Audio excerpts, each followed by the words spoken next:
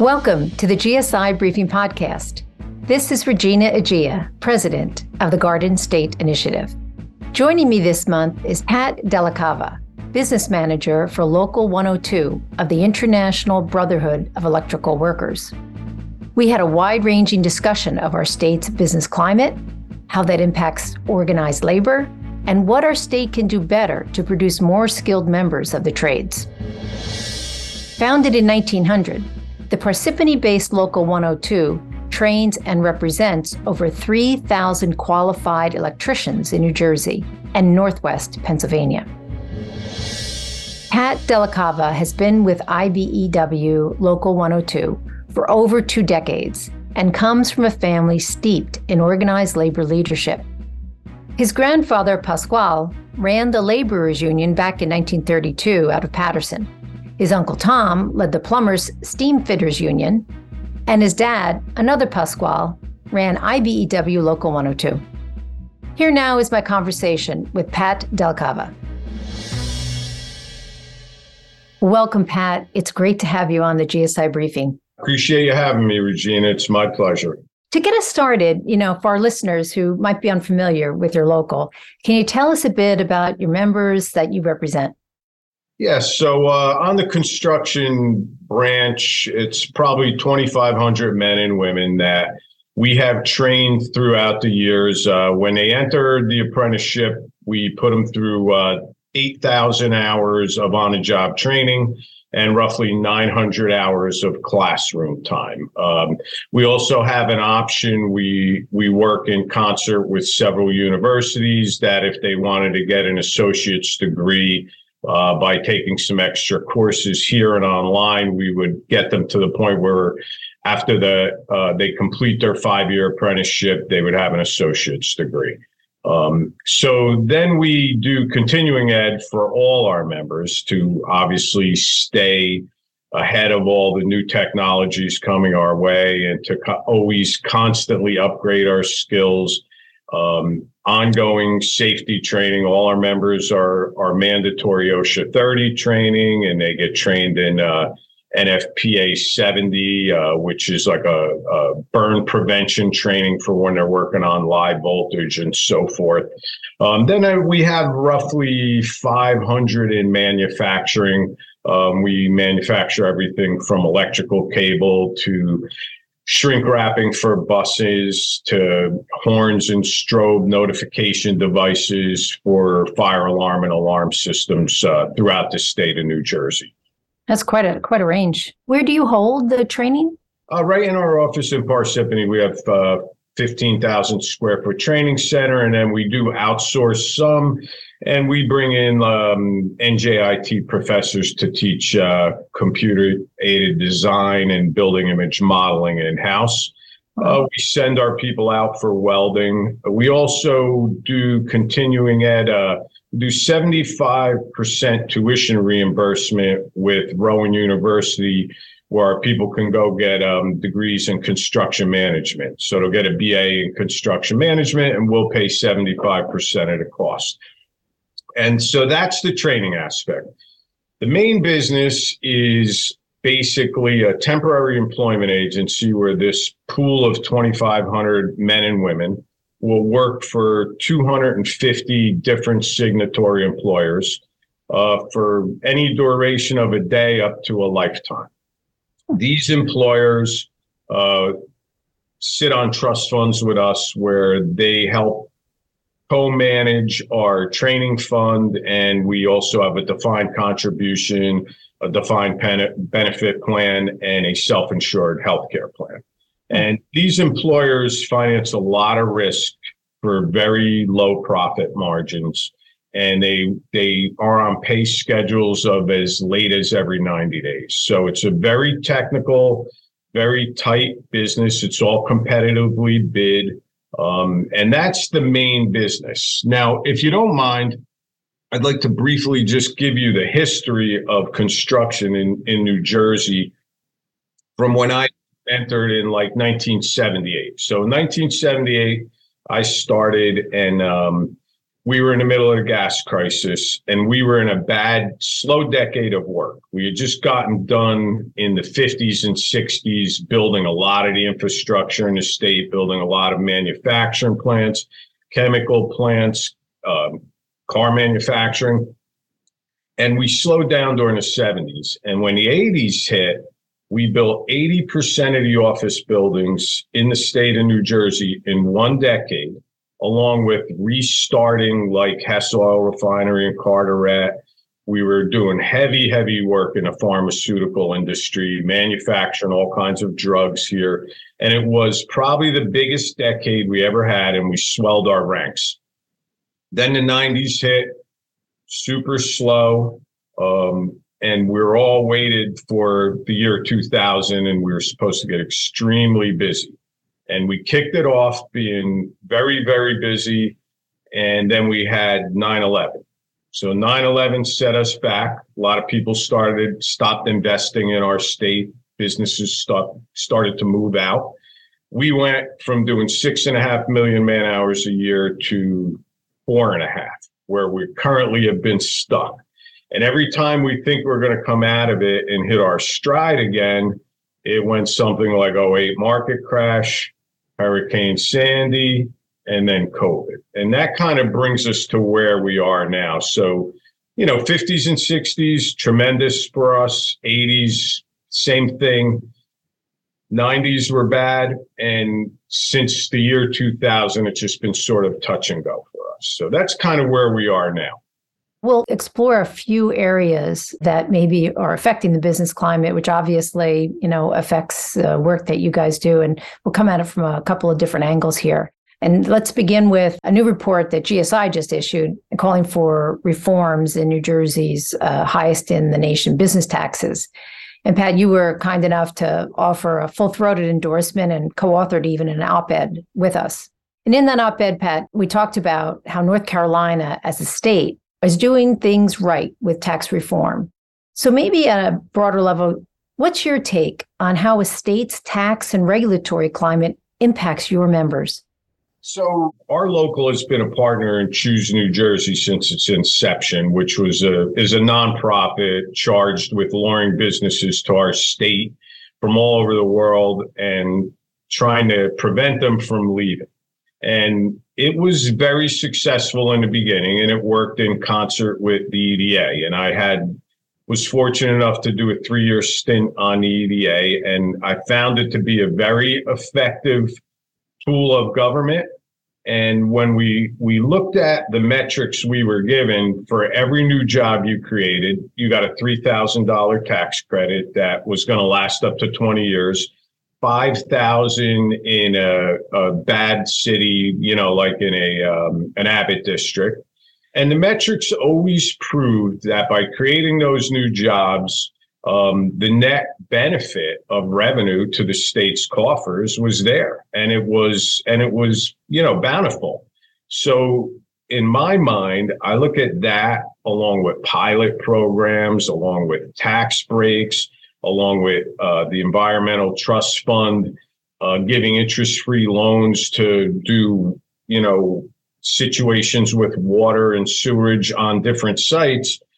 And you start to think to yourself, wouldn't it be better if we just lowered the corporate tax rate and we wouldn't have to go through all these machinations to lure people here? Like, why not make New Jersey just fertile ground to invest in? I mean, recently I had saw Kevin O'Leary from Shark Tank, and he mentioned New Jersey as a state that's absolutely uninvestable, that he wouldn't put his money here. And this bad habit, we also have very high energy costs. We have very high property taxes. And I think it all needs to be addressed if we're to lure businesses here. And part of the reason construction had always been cyclical is when a state became too expensive, they simply move out a state or two, go to Ohio or go to Pennsylvania. And, we need desperately to retain them. We're losing our highest SAT score students to universities in other states. They're never coming back. We have a tremendous talent pool here.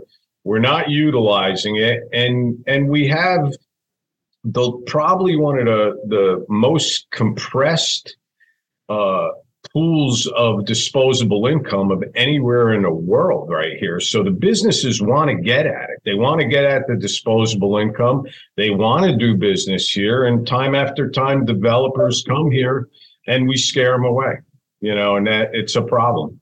So Pat, on the topic of business climate, back in 2020, you were very outspoken, as were we at GSI, on the proposal to place a tax on financial transactions processed through data centers located here in New Jersey. Can you talk a bit about your opposition to that tax and what it meant to your members? Yes, and it would have been devastating to us. These data centers are by and large our biggest projects. They're the most technical. And although they don't employ many people inside the data center, watching the servers and so forth, we put a tremendous amount of people on maintenance in there. So does the Carpenters Union. So does the stationary engineers. And these are round the clock, 24/7 maintenance jobs. And we were told by everyone who occupies these data centers, if that tax passed, they were out of here. They were going to go to Chicago. And don't forget, we're in direct competition with parts of upstate New York where there's cheap hydroelectric power.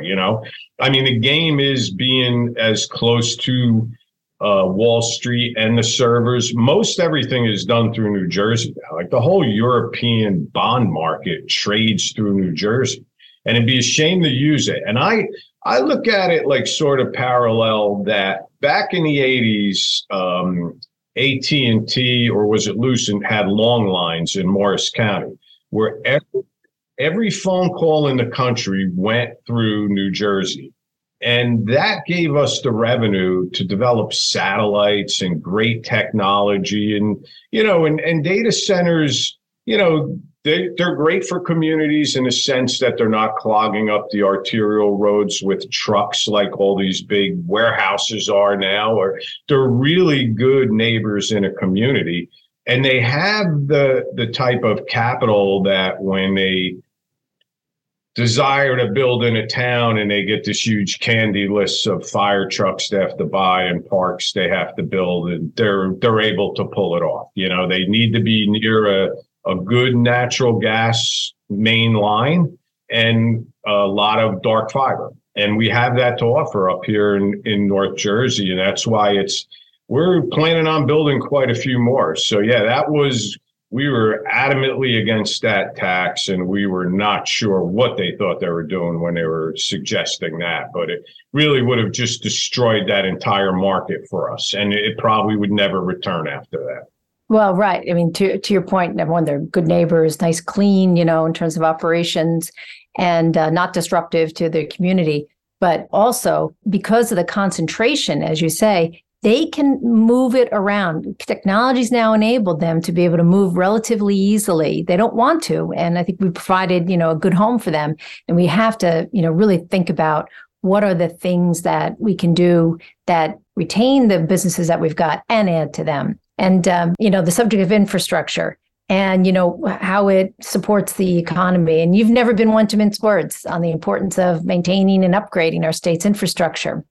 So maybe we can spend a minute talking about which projects, whether they're ongoing now or in the near pipeline, do you see as the most critical to our state's economy?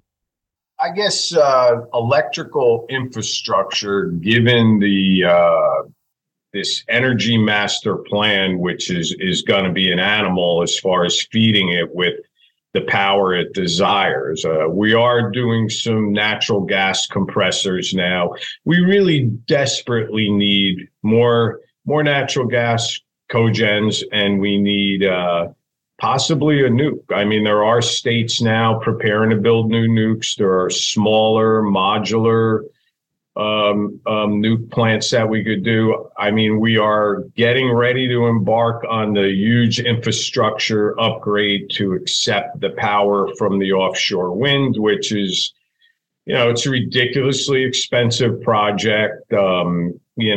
Just like solar requires a ton of subsidies. We're happy to build it. We're happy to put in all the electric car chargers, but the bottom line is the cart is before the horse. The infrastructure is not there to support any of this. And again, it's a very aggressive schedule that a lot of the parts of the country are running. I mean, also our bridges, we desperately need to redo them. In Pennsylvania, they're doing something like 350 bridges in a 2-year period using a lot of prefab.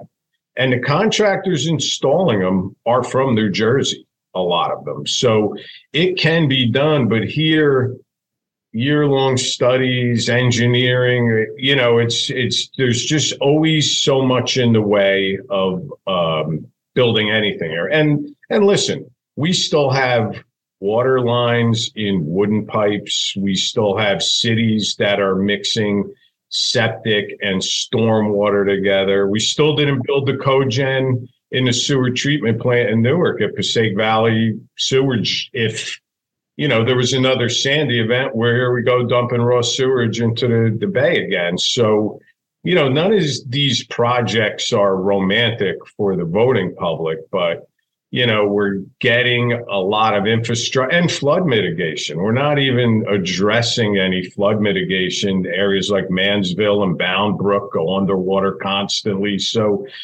for a state that's got more money coming through it than ancient Rome, we're really not spending it wisely, in my opinion, when it comes to infrastructure upgrades. Well, as you know, Pat, in Pennsylvania, they have a P3, which is a private-public partnership. So it's an agreement between the government and the private sector to do the repairs and the construction of bridges and roads.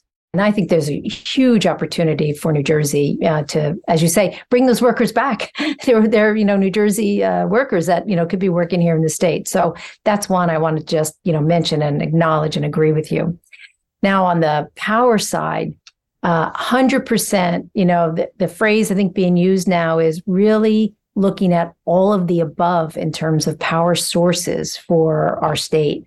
And nuclear, for sure, is one that's had a lot of innovation, smaller reactors, as you say, de minimis amounts of waste, which is really what, is bothersome to some people, and the need to continue to manage a transition, not, as you say, cart before the horse, and, pushing the end, I guess, supply before the actual infrastructure is, ready to go. So, I think power will be a subject we'll be talking about for several years, trying to get it right as, frankly, both our state, our country, and the world is trying to deal with, the adoption of renewable sources, which we all, of course, think are smart, but figuring out the right time and the right cost basis for everybody to be able to swallow. It's just like the electric vehicles. At some point, some investment company will buy all the electric chargers and they'll raise the rates on how much it's going to cost to charge the car. So, and that's what you can't lose sight of either. It's even for our businesses to do business in the state of New Jersey. If our power is going to be 3 times the power of Pennsylvania or Ohio's rates, we're going to have a serious problem here. 100%. Now, you mentioned a whole range of infrastructure and a variety of actual your members in terms of their skills and the areas that they work in. So let's go back to that subject for a minute. So I'd like to hear your views on, as a state, are we doing enough to educate and train workers who want to join the skilled trades with you? And what more would you like to see in this area? Well, so there was a push to have like pre-apprenticeship programs, and people would think that what we desired was someone who already knew how to do some electrical work. What we really desire is heavy math.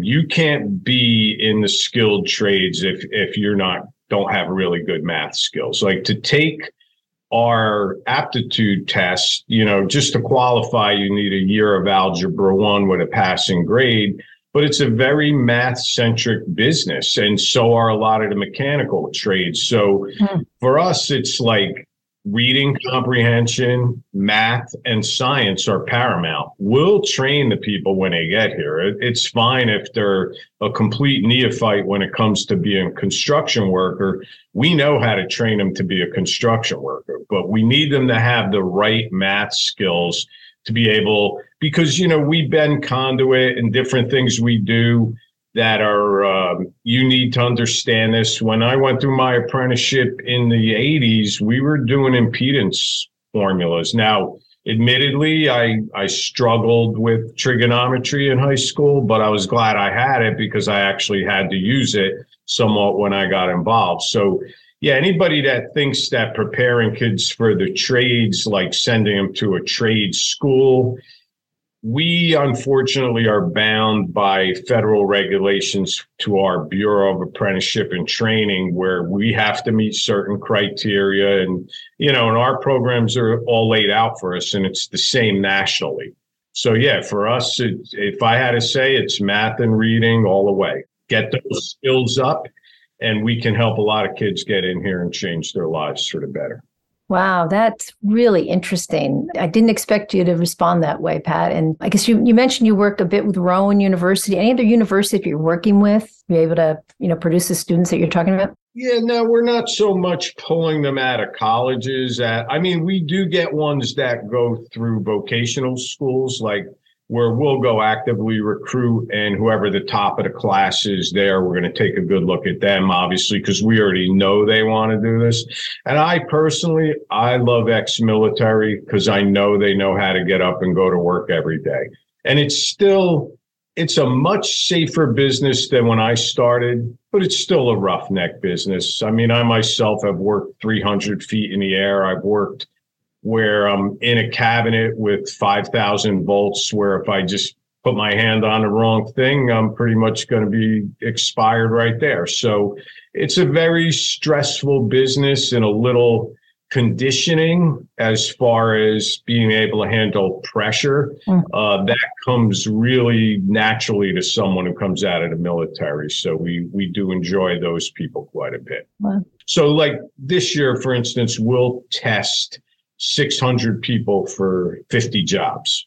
Now, I wish I had 150 jobs, but we certainly have no workforce development issues whatsoever here. Wow. And we're turning people away who are already electricians who want to be part of this.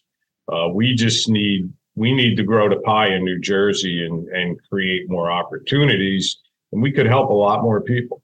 That's really interesting. And I guess maybe that's where I'll try to, end us, because that's a great point about the number of openings and the people interested, because as you know, there are other parts of our economy that are having difficulty filling jobs. And, you have, really kind of a different kind of problem. So maybe I'll wind up with an open, question about, what do you see as the biggest challenge facing organized trade workers like, your teams in New Jersey? Well, it's always been getting the government out of the way of the developers, because we need, to provide enough runway in front of our people that all this part-time employment adds up to a 2,000 hour a year steady career for them. And that's what's problematic. The only other thing that really troubles us are the high costs of health insurance, running a self-insured healthcare plan. And I cover 1,400 retirees and their wives. And that's been a challenge more on the managerial side. So in my mind, being a pure economic development guy, grow the pie so big that even if I lost market share, I'd gross more hours. That's what I'm after. I'm not the person trying to legislate their way into market share by having everything be prevailing wage or project labor agreements. I differ with some of my peers, much more conservative than most other people. But that's, in my mind, make it so everybody wants to come to New Jersey, start a business, expand a business, and we'll be able to help a lot more young folks have an opportunity to have a good career like all of us have enjoyed up to this point. Well, we couldn't agree with you more, Pat. And it's a great way to, end our conversation. I really appreciate you making the time and being so straightforward and honest and giving us a really a bird's eye view into, your workforce and the things that, you need to be successful in New Jersey. So thanks so much for being with us today. Thank you so much for having me, Regina. I really enjoyed it. The GSI Briefing is produced by the Garden State Initiative. For more information about GSI, Visit us at gardenstateinitiative.org and be sure to follow us on social media. Don't forget to subscribe to the GSI Briefing on the podcast platform of your choice. And please leave us a good rating. This is Regina Egea, and thank you for listening.